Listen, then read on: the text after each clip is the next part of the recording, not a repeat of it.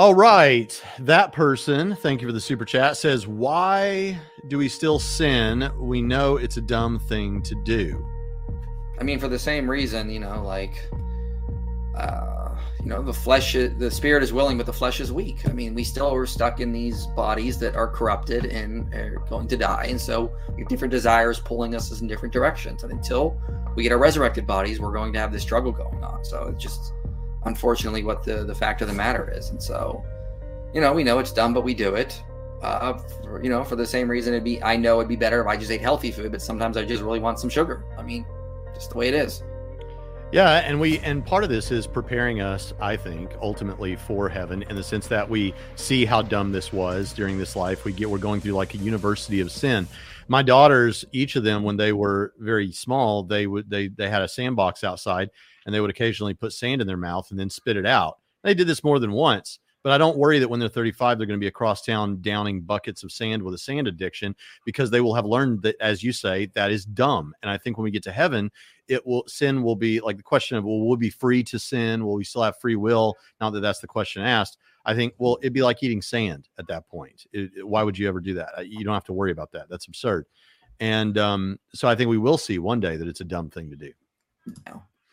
All right. Ruben says, how would morality work? And thank you for that incredible super chat. How would morality work if the world was created by a pantheon of gods? Would it be subjective or objective? Because all the gods seem to do what is right. And so, morality objective or subjective in their own eyes? How would the gods' morality apply to mortals and the world they created? Because they could have different moral codes. And how does it make any of it objective? Defend this pantheistic situation, IP. So, I think he's right. I think if there was a pantheon of different gods, and I don't think morality would be objective. I think if there was no actual creator and objective source of morality, it would just be absolute chaos. I don't think people would think about, things like torturing babies for fun is objectively wrong. I think people would, when we think about moral values and duties, we think there's justice needs to be required if a moral duty is violated, for example. I don't think people would have that same intuition, for example. I think people would actually be like, whatever, that's just their thing they do over there. I may not like it if it takes away my power, or I may not like it if it affects me, but I think you'd have just utter chaos. I don't think you would have a lot of objective reasoning going on. Yeah. I think you got to think of it like, you cannot think of it in terms of the way the reality, I think, would be fundamentally different in so many ways that it'd be very hard for us to even fathom what it would be like, honestly. Nothing to add. MTG, thank you for the super chat, said, how would you handle the argument from teleological evil, parasitic animals, predation, pre-fall, etc.? Why would an all-loving God create in such a theoretically evil methodology? Yeah, so I have a whole video on this called The Problem of Suffering, a Christian Response. I'd highly recommend you check out. That would be the first place to go. And one of the things I do is I argue from the concept of triumph. It's this idea that God has sort of created a world, and he wants to create a world with the best possible virtues, the best goodness. The best virtues can only come about through the process of triumph. That is where good triumphs over evil. For example, the virtue of courage could not exist if there were not fears to overcome. The virtue of compassion could not exist if we couldn't actually sympathize with people that are going through struggles. So I make a comparison often to how we often vote with our feet. If you had to pick between watching all the seasons of the Teletubbies right now or the Lord of the Rings Extended Edition, be honest, 99% of you, 99.999% of you would pick Lord of the Rings. But why? You just picked a world with evil. You picked a world with suffering. Why are you not going to pick the world with Teletubbies where there's none of that? Because we, like God, prefer a world with triumph. We prefer characters that have character arcs, that struggle against something, but overcome it and become much better.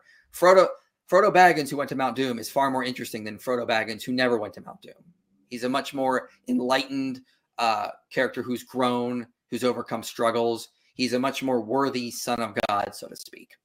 And so this is the same argument I make in that video, that because the best possible goodness requires triumph, God is going to create a world where there is some sort of evil to overcome that is not directly from him, but he allows for it. So that's my argument. The longer version, see the video. Yeah. All right. Sounds good. But I'll tell you, I think there is a completely different type of suffering going on with the Teletubbies, and it never gets resolved. And so for that small non-zero percentage that goes to the Teletubbies, they will experience that suffering, and they have chosen it. The door to the Teletubbies has been locked from the inside. All right, Lavro. I'm going to go with Lavro, and I'm not even going to attempt the last name. Thank you for that super chat. Says, thank you for doing God's work. As a man, my question is, do I need a wife or not as a Christian? Genesis 2:18 question mark. I assume not, but I wanted to hear your opinion. So I think the question is, do I need to be a wife, or do I need to have a wife in order to be a good Christian? Michael, the floor is yours. So yeah, Matthew 19, Jesus clearly says no, that's not the case. So he talks about how he says, but he said to them, not everyone can receive this saying, talking about the idea of divorce is what he's talking about, but only those whom it is given. For there are eunuchs who have been so from birth, and there are eunuchs who have been made eunuchs by men, and there are eunuchs who have made themselves eunuchs for the sake of the kingdom of heaven. Let the one who is able to receive this receive this. So there Jesus is talking about eunuchs. Specifically, he's talking about spiritual eunuchs. He's not saying make yourself a eunuch. Sorry, Origen. What you did was a little weird and wrong. Okay. Yes, Origen made himself a eunuch. Yes, that was weird. But Jesus is saying, look, there are some people that are going to be celibate and they're going to not get married for the sake of the kingdom. Paul talks about this, because he doesn't have a spouse or a family. He can keep traveling around, spreading the gospel and doing these type of things. And so, it's easier for him to actually go out around and spread the gospel. He talks about it in 1 Corinthians 7. So no, you, as a Christian, you're not required to marry.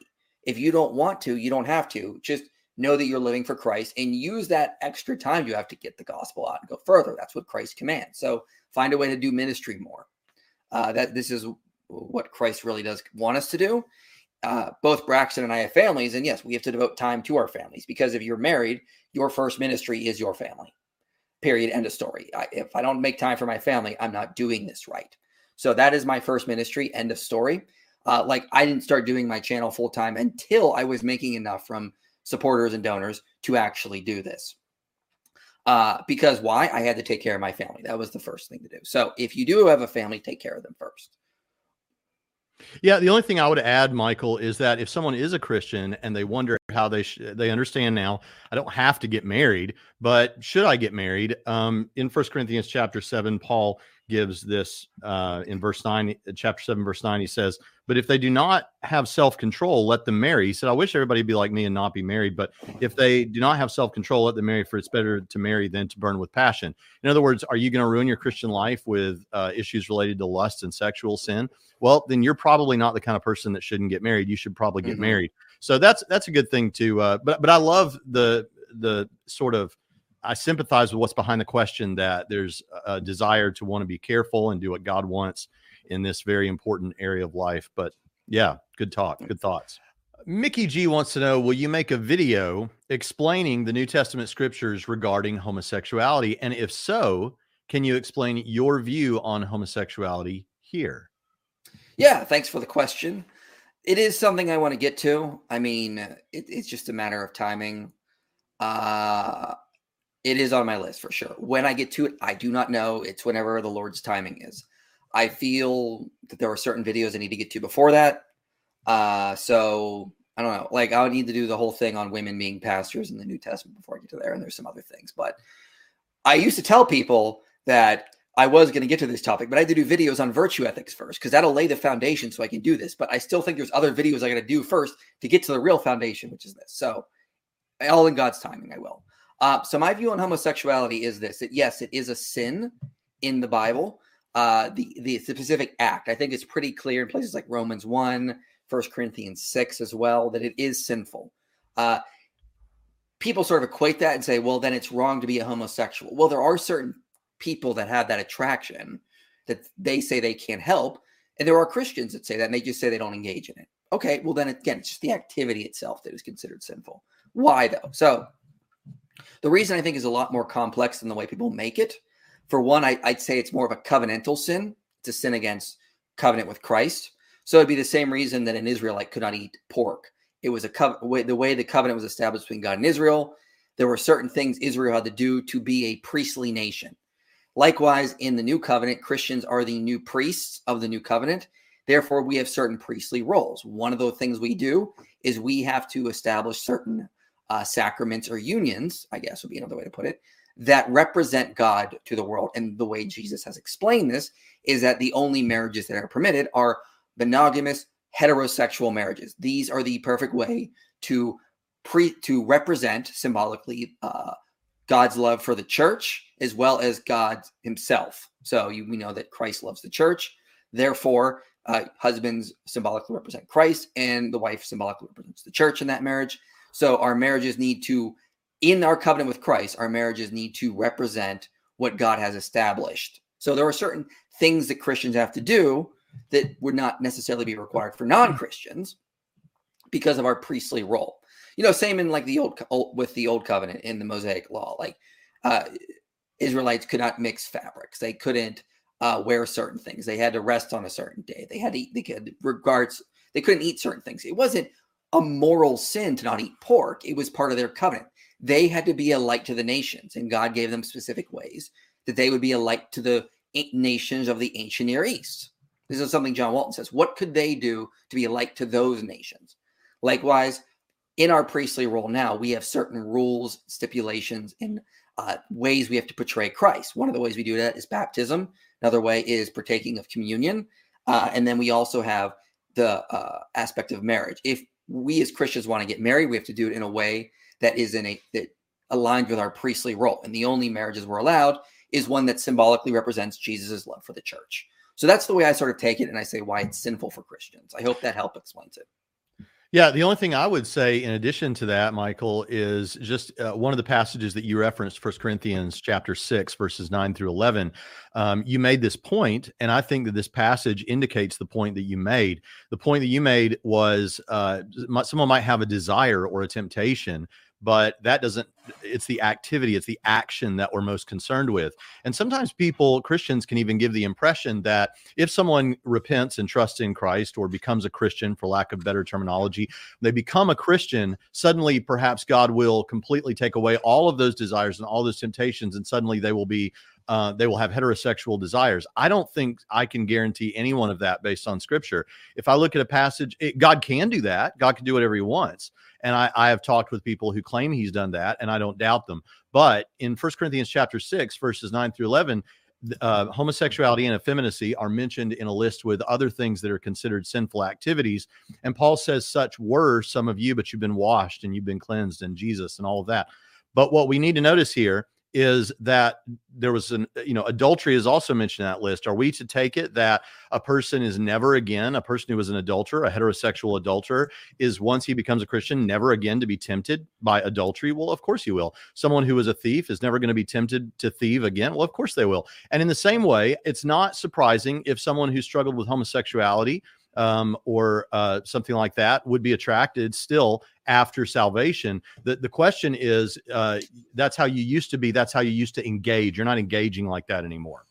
Exactly. Well said. So hope that helps. Eventually I'll do a longer video on it. I'm going to relate it also to teleos as well. So there's a lot to talk about there. All right. Lee says, since the Bible commands Christians to follow the government of the land, should they follow and obey Sharia law? So the Bible does not say that we are to obey governments. It says we submit to their authority. So this is in Romans.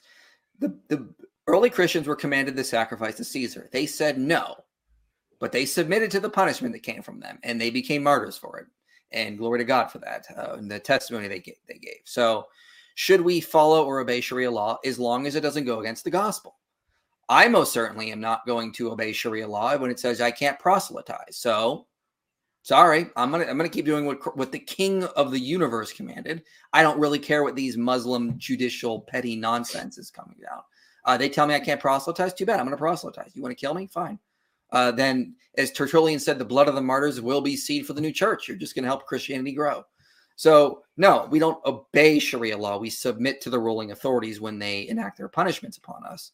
And the glory for Christ will come out of that. So, yeah, that's what I always say on that. Yeah, and you have a higher, like you just said, we have a king. And when I was just recently in Australia, I was talking to a group of mostly Asian students going to school in Australia. And I told them, I said, because of this kingdom, I actually have more of a sense of unity with you guys than I do with many Americans, more of a compatriotism with you than I do my American brothers and sisters. And it's not that I don't appreciate being an American or have some sense of patriotism. It's just that I have that in the right order. And I understand that if my country ever were to require me to function or not function in a way that I know that my king would want me to, well, then I do what my king would want and I take whatever comes. And that's sort of the way we're called to be. And it has such this blessing of unity with other believers around the world. Like I just said, not really the point of the question, but it kind of does. We're not like any other organization or membership or club. We are a part of the same body with different functions, and the same blood that comes from the heart nourishes every cell. And so it's a powerful thing. Our highest authority is to that body and to that king. And it may well be that that puts us at odds with our government, but we don't look for that to happen. But when it happens, like you say, we submit, but we don't necessarily function in ways that would displease our king. Okay, the Bible Defense, thank you for the super chat, says, I'm unsure on what happens in hell. Some verses make seem like you cease to exist once in hell, or destroyed, or died, or decay, or burning forever. Okay, so this is a question about perhaps what is hell like, because whether the questioner knows this or not, there are actually various ways of thinking about the nature of hell. And even within eternal conscious torment, which is one of those views, there are different ways of thinking about the nature of hell on eternal conscious torment, i.e., are you burning forever in literal flames and fire, or are you just eternally depressed? Or is it like an eternal conscious goleming where you're just getting more like Gollum as the years go on? And then there are actually other views besides the eternal conscious torment view. So maybe that sets up the question a little bit. Yeah, I would say I tend to be an eventual annihilationist, is what I call it. The idea that hell is the act of annihilating souls. So we don't know what happens in hell. There are different theories like annihilationism, eternal conscious torment. Even universalists, some believe in a hell, but they believe everyone will get out of hell. So hell is the process of correcting people in that review. So it depends. I hope that last view is right, but we shall see ultimately. And I should say, I'm actually reading several books on evangelical universalism right now. And it is kind of eye-opening, because many atheists will say, well, if universalism is true, I don't care, because I'll ultimately get there anyway. But that's not thinking very realistically about the fact that you don't know how long you might experience whatever this hell existence is. So even on the universalist view, which I don't hold, even on that view, I think we may have a pretty horrific thing that should cause us to pause at this sort of judgment, even if it's the case. I mean, think about it this way: like you say, oh, it's no big deal, then we're ultimately going to get there. Yeah. What if you found out that one of your kids was going to be, or you yourself was going to be in horrible, debilitating situation, or a very depressed situation, or a lonely situation for all of their lives? Well, that's only a span of 70 to perhaps 80 or 90 years. And yet we would never want that kind of a life for our kids. Well, you don't know how long you may experience this judgment if universalism is true. So I think there's some things to consider there, because I so often hear atheists and others say, well, if I die and annihilation is true, I don't care, which same thing could happen there, especially if IP's view is right, and you're going to experience something on your way to being annihilated. And then on the universalist position, you don't know how long you're going to suffer. So I think those are pretty glib and not very engaging ways of thinking about it. All right. Tuhu says, is it likely that the Gospels were written before 70 AD? And if so, what is the best evidence for it? What are some good books for dating the Gospels? So Jonathan Bernier's book, Rethinking the Gospels, or Rethinking the Dating of the Gospels, is something like that. I forget the exact title of it, but something like that. I'm going to be doing a video on that soon, working on it now.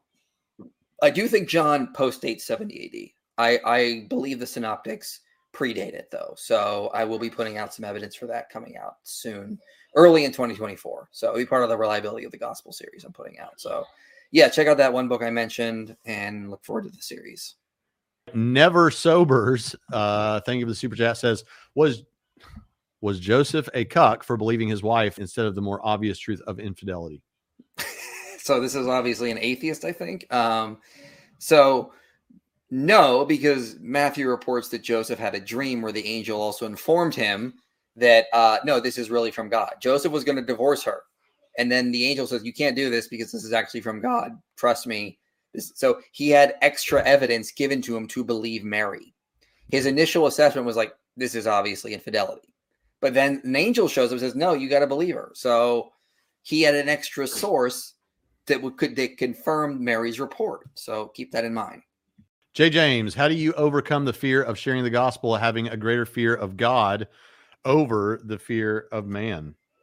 So start by just having conversations with people on things you might see in the Bible that are interesting. Like, you could have a conversation. What do you think was going on in Eden? Or, what do you think happened with David and Goliath? Do you really think, Jesus actually did these sort of miracles? Bring up interesting facts you think someone might be interested in talking about and going with that. There are other things to discuss in the Bible, and that might open up a greater conversation about Christianity. You talk about, do you really think there's a God out there? Have you seen evidence for God's existence? Like, where do you start by talking about the beginning of the universe and where it came from? And then that can segue into a conversation about God. So just try to befriend people and just start having conversations and segue into aspects that you could use to just open up other conversation topics that would get eventually to the gospel itself. But these are long processes. You're discipling people. You're witnessing to them. It's not just, you don't want to just be the street preacher necessarily. You want to actually befriend these people and then try to have conversations you can sit around with. Yeah, I would just add to that real quick that when you are, there's three reasons I can think of why someone today would not want to share their faith or would be reticent to share their faith. And one, they're afraid they're going to not know the answer to something. Two, they're afraid they're going to say something wrong and confirm someone in a wrong belief. Or three, it could be awkward. And that's not as silly as it sounds. That could include, it could mess up a family relationship. You're worried about that, or lose a friendship or something like that. But here's the thing. Here's the thing. The only reason these first two things could even possibly be problems is you not knowing something that they ask, or you saying something wrong and confirming them in some false belief, is if you plan to answer questions you don't have a solid answer to. So here's what you say. You say, I don't know. And as long as you're willing to say, I don't know, which validates their question, now you get to go learn. If there's any animosity in the discussion, it's gone because you validated their question. And so as long as you're willing to say, I don't know, and you can be an answer finder for people right now, even if you can't be an answer giver like IP is yet, you can be an answer finder for people and go about it that way. Now, as far as it being awkward or whatever, look up pictures or paintings of martyrs in Colosseums and things like that. And just consider, not to be rude, I have to remind myself of this, but just consider the fact that our forebears in the faith were willing to die violent and bloody deaths so that we could have this book in our laps or on our phones. And so I think we can push through a little awkwardness on occasion. All right. How do we know God isn't a God of aesthetics, but a God of morals? Wait, God isn't a God of aesthetics. Wouldn't an aesthetics God need beings to achieve his plans and wouldn't care about us? Why not both? Yeah. Wouldn't it need? I mean, it's not one or the other. This is a false dichotomy. God can be both. God is a God of aesthetics and beauty and creation, but also a God of morals. It's not one or the other. So I don't see the argument you're making. It's not an either or. Well, also, we seem to have this understanding of morality, or these impulses toward morality that seem to indicate that he's interested in those things. As you said one time, IP, the only real way to directly observe morality is to look inwardly at your own moral impulses and ask others what their moral impulses are. And I think we find across humanity that God, if there is a God, he seems to have wanted us to emerge with these moral concerns.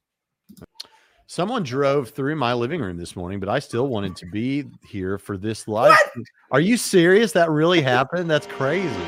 I appreciate it. Maybe you should get some duct tape or something. I don't know. That might help. I hope you're not in your living room right now.